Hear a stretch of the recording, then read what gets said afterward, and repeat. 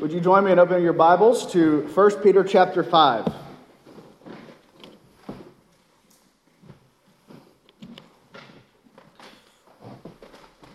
Our text today is just a little bit longer than what we've been normally dealing with.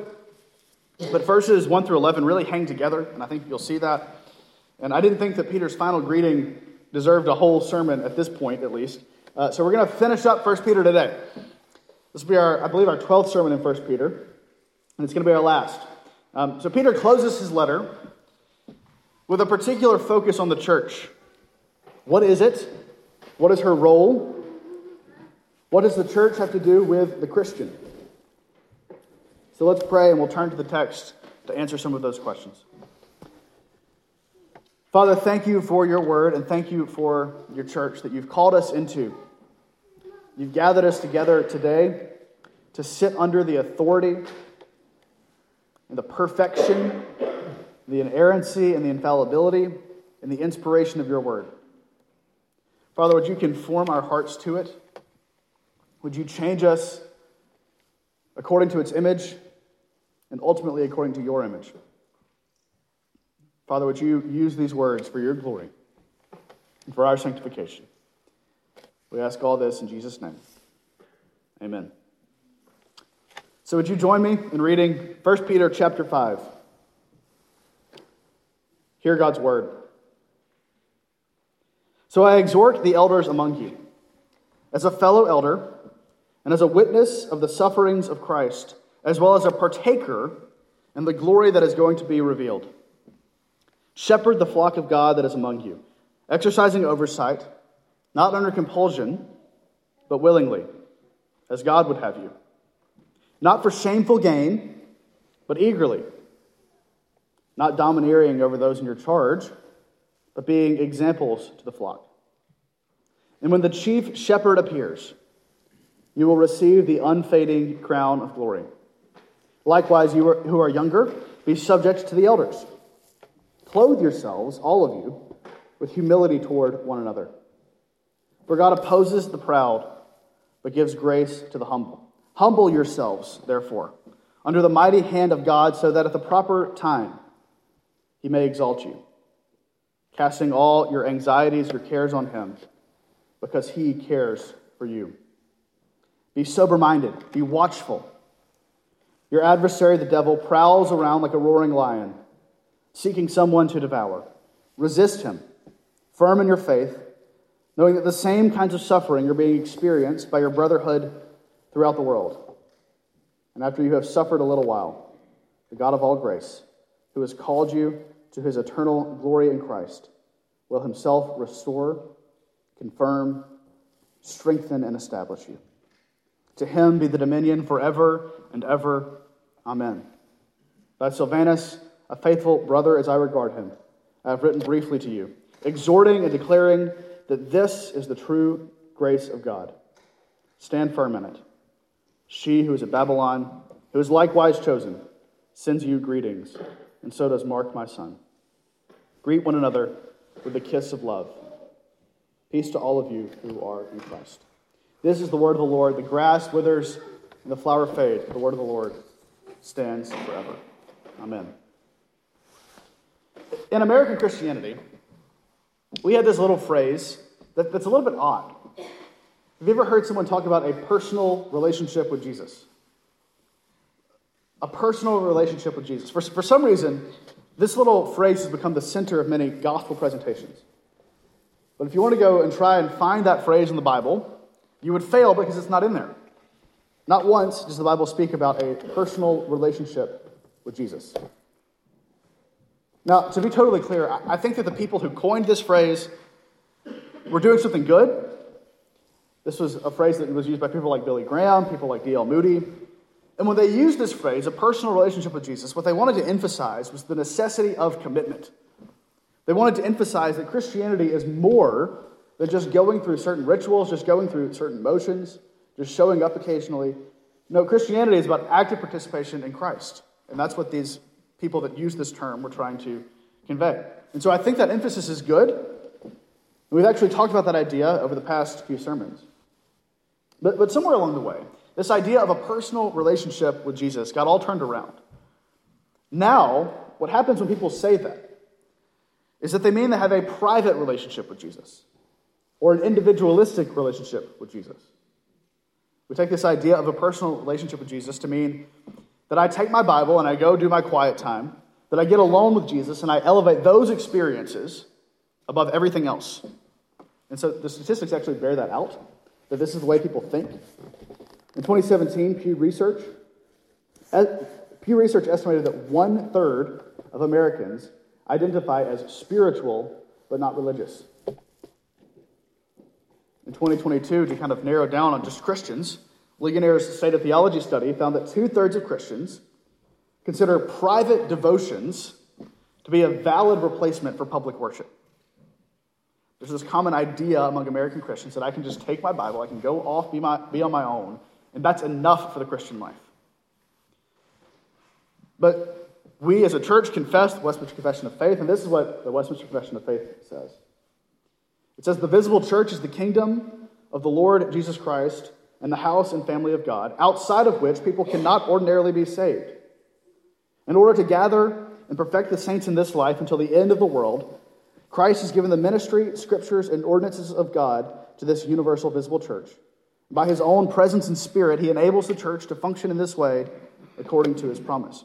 And so the difference between these two views is stark. Compared to popular ideas about religion and spirituality today, the Westminster Confession of Faith sounds mean, it sounds exclusionary and harsh, but we don't believe that just because it's a tradition, just because it's what our confession says. No, we believe that because it's biblical. If you want to talk about that, if you have doubts about that, we can sit down and talk about that in detail. But today we're focusing on 1 Peter, and Peter has quite a lot to say about the church. For Peter, the church, this visible body of believers, is an essential element of the Christian life. As far as Peter is concerned, Christians are called to be a part of the one holy Catholic and apostolic church. Christians are called to be a part of the one holy Catholic and apostolic church.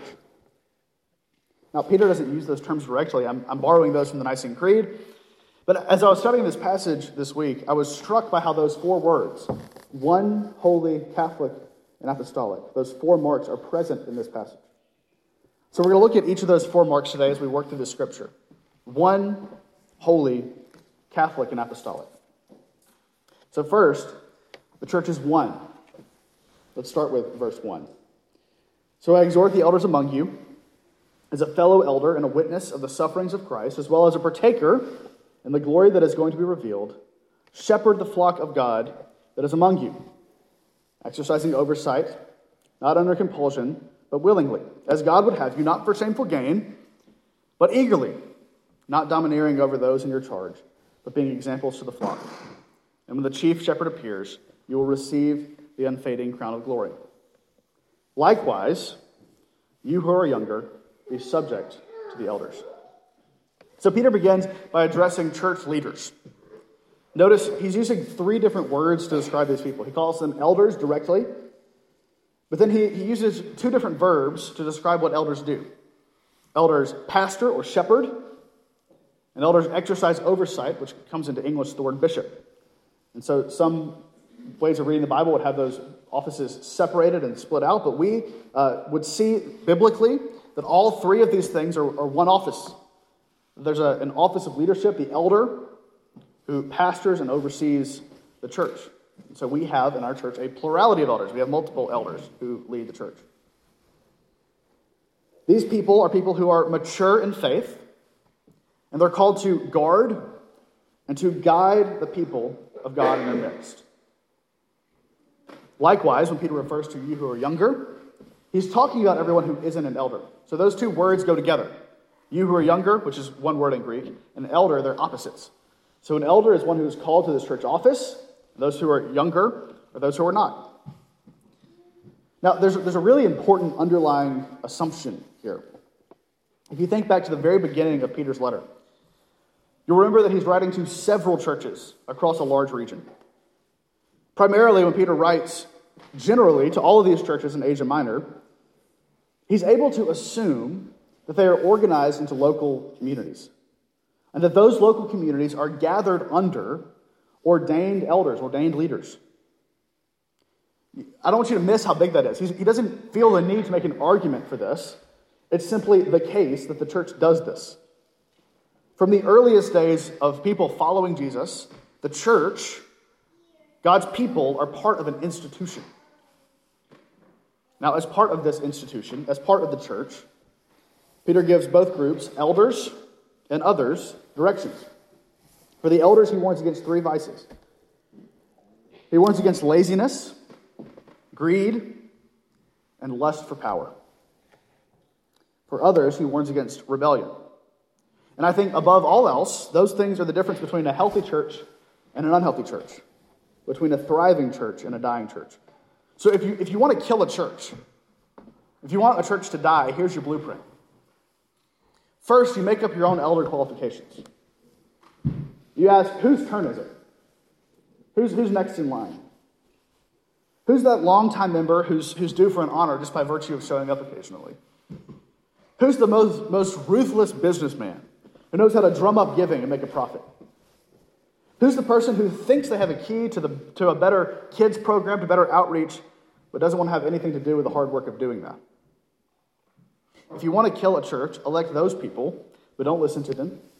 Complain about them, gossip about them, but never submit to them. That's a proven way to kill your church. It happens every day. It happens in churches all around the world. Churches die because they do this. They neglect Peter's instruction. They rebel and they elect unqualified leaders. Now, I hope and I believe that none of you want that for our church. I hope that you want our church to grow, not just in size, but in holiness and in faith. Well, there's a proven way to do that too. There's a way that God has promised to bless. First, find those among you who are dedicated, those who are generous, those who are humble. Find those people among you who love God's people and whose desire is to see you grow in grace. Elect those people and humbly submit to them. There's a really beautiful illustration in the letters of the early church father, Ignatius of Antioch. I'll mention him later as well. But he describes the local church as a harp and a choir. He says the elders together are like a harp that leads the congregation, that leads the choir in song. Not unlike how the piano accompanies us in singing. The piano or the harp, it's not the main focus. In fact, a good accompanist will actually fade into the background and let the congregation sing. The piano doesn't demand obedience. The harp doesn't demand obedience. It doesn't demand attention. Instead, it gently directs and guides the singers and makes them the focus. The relationship between the elders and the congregation should be the same. It should be a harmonious relationship where the elders work to cultivate the music of the congregation. They should be able to fade into the background, giving gentle nudges to lead the congregation into deeper joy and into deeper holiness. This gentleness is what characterizes the elders in 1 Peter 5. And that's what it looks like to be one, to be united, to be in harmony together. We are called to be one, so your call is to cultivate a spirit of unity. To the elders, I think that Peter's advice is really abundantly clear. To those who are not elders, here's a couple of pieces of advice. First, be very careful who you elect as elders. I'll tell you now that you are blessed by elders that look like what Peter describes. Your elders are dedicated, your elders are generous, and they're humble. And you should be grateful for that. But none of those people are able to serve you forever. So be looking for people to raise up, to prepare to take on this responsibility. Be looking for those who exemplify Peter's description. And when the time comes, elect them to office. Second, and this is perhaps even more important, you should be a member of a local church. Your elders have a responsibility to shepherd the flock of God that is among them. But that is very difficult to do when they can't identify who that flock is. This is really counterintuitive in our culture, which decries any sort of commitment any sort of submission, but that's what God actually calls you to. And it's an essential part of Christian discipleship, to be under the authority of a local church. So if you're not a member, I encourage you to come talk to me. I'd be happy to work through any of your questions or concerns about what that looks like. But the church is called to be one, to be united. And that starts with the local congregation. The church is one. Second, the church is holy. Look at verse 5. We're going to start in the middle of verse 5. It says, "Clothe yourselves, all of you, with humility toward one another. For God opposes the proud, but gives grace to the humble. Humble yourselves, therefore, under the mighty hand of God, so that at the proper time he may exalt you, casting all your anxieties on him because he cares for you." So Peter exhorts all Christians, all of us, and he describes the character of the church in this way. Particularly, he's describing what it means for the church to be holy. At its most foundational level, to be holy is to be set apart. As the church, we are set apart for God's purposes. Specifically, his purpose is to give us his grace and his care. So notice the distinction that Peter makes between the proud and the humble. He's drawing from the book of Proverbs there. The humble and the proud are distinguished by their hearts, by their relationship with God. Those who are proud and haughty are not of God, but those who are humble receive his grace. That's the central distinction between a believer and an unbeliever. The believer receives the grace of God while the unbeliever does not. The believer humbles himself in repentance before God while the unbeliever does not. But there's more. Notice what humility looks like. Peter describes humility as casting your cares on God. There is a play on words there. We cast our cares on God because he cares for us. And once again, this marks the church out from the world. We've talked about this in a couple of other settings recently, but it does bear repeating.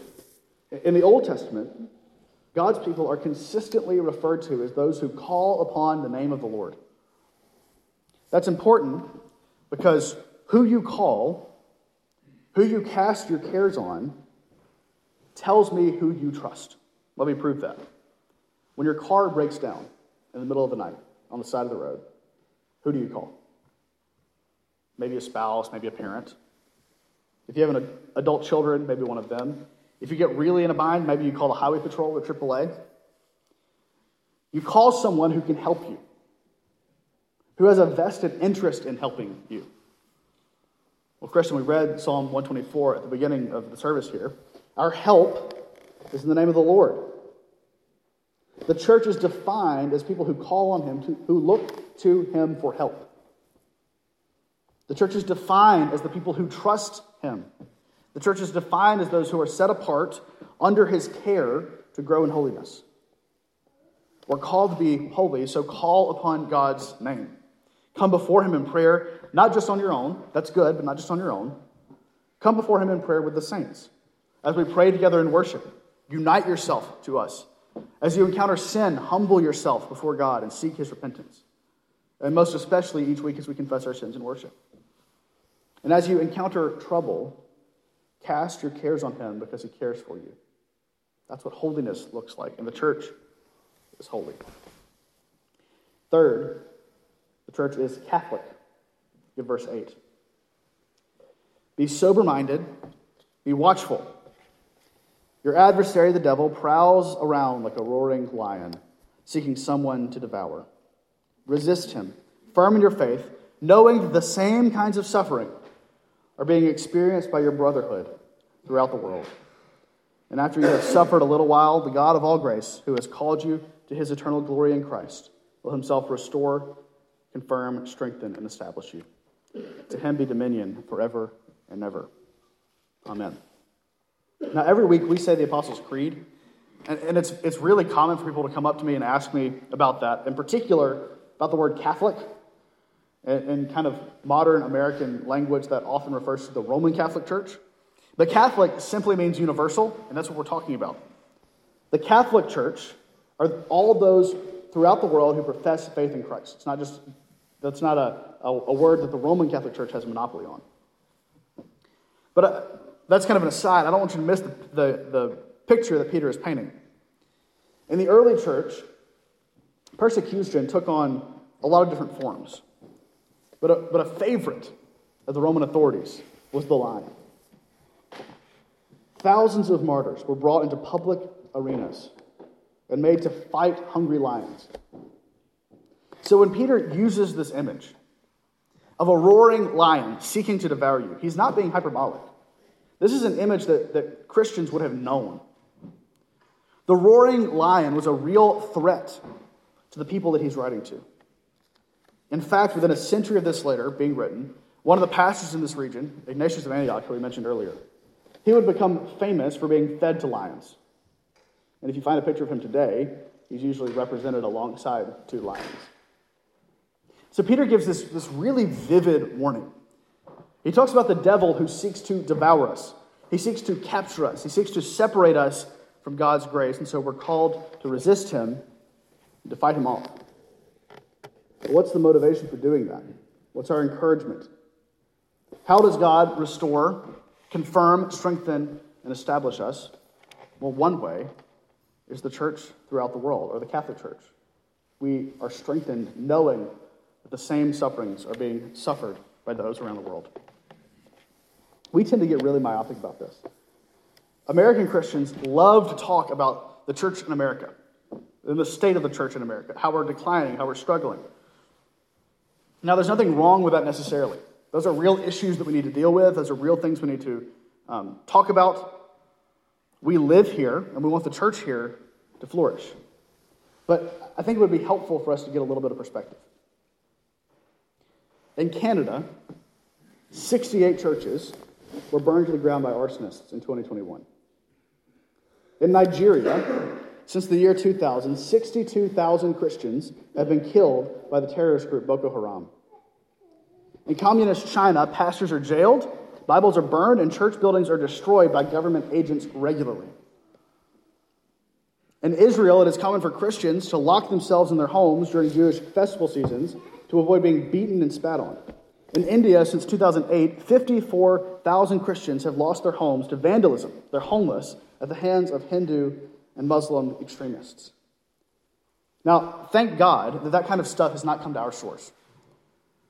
Thank God that we've been spared from these persecutions, because I think that if we were under some of these persecutions, the membership of the American church would be cut in half overnight. But why, you may ask, does God let that happen? If God cares for his church, like the scripture says, why does he let that happen? The answer is that ultimately those things are for the exaltation of the church, and for the extension of Christ's dominion.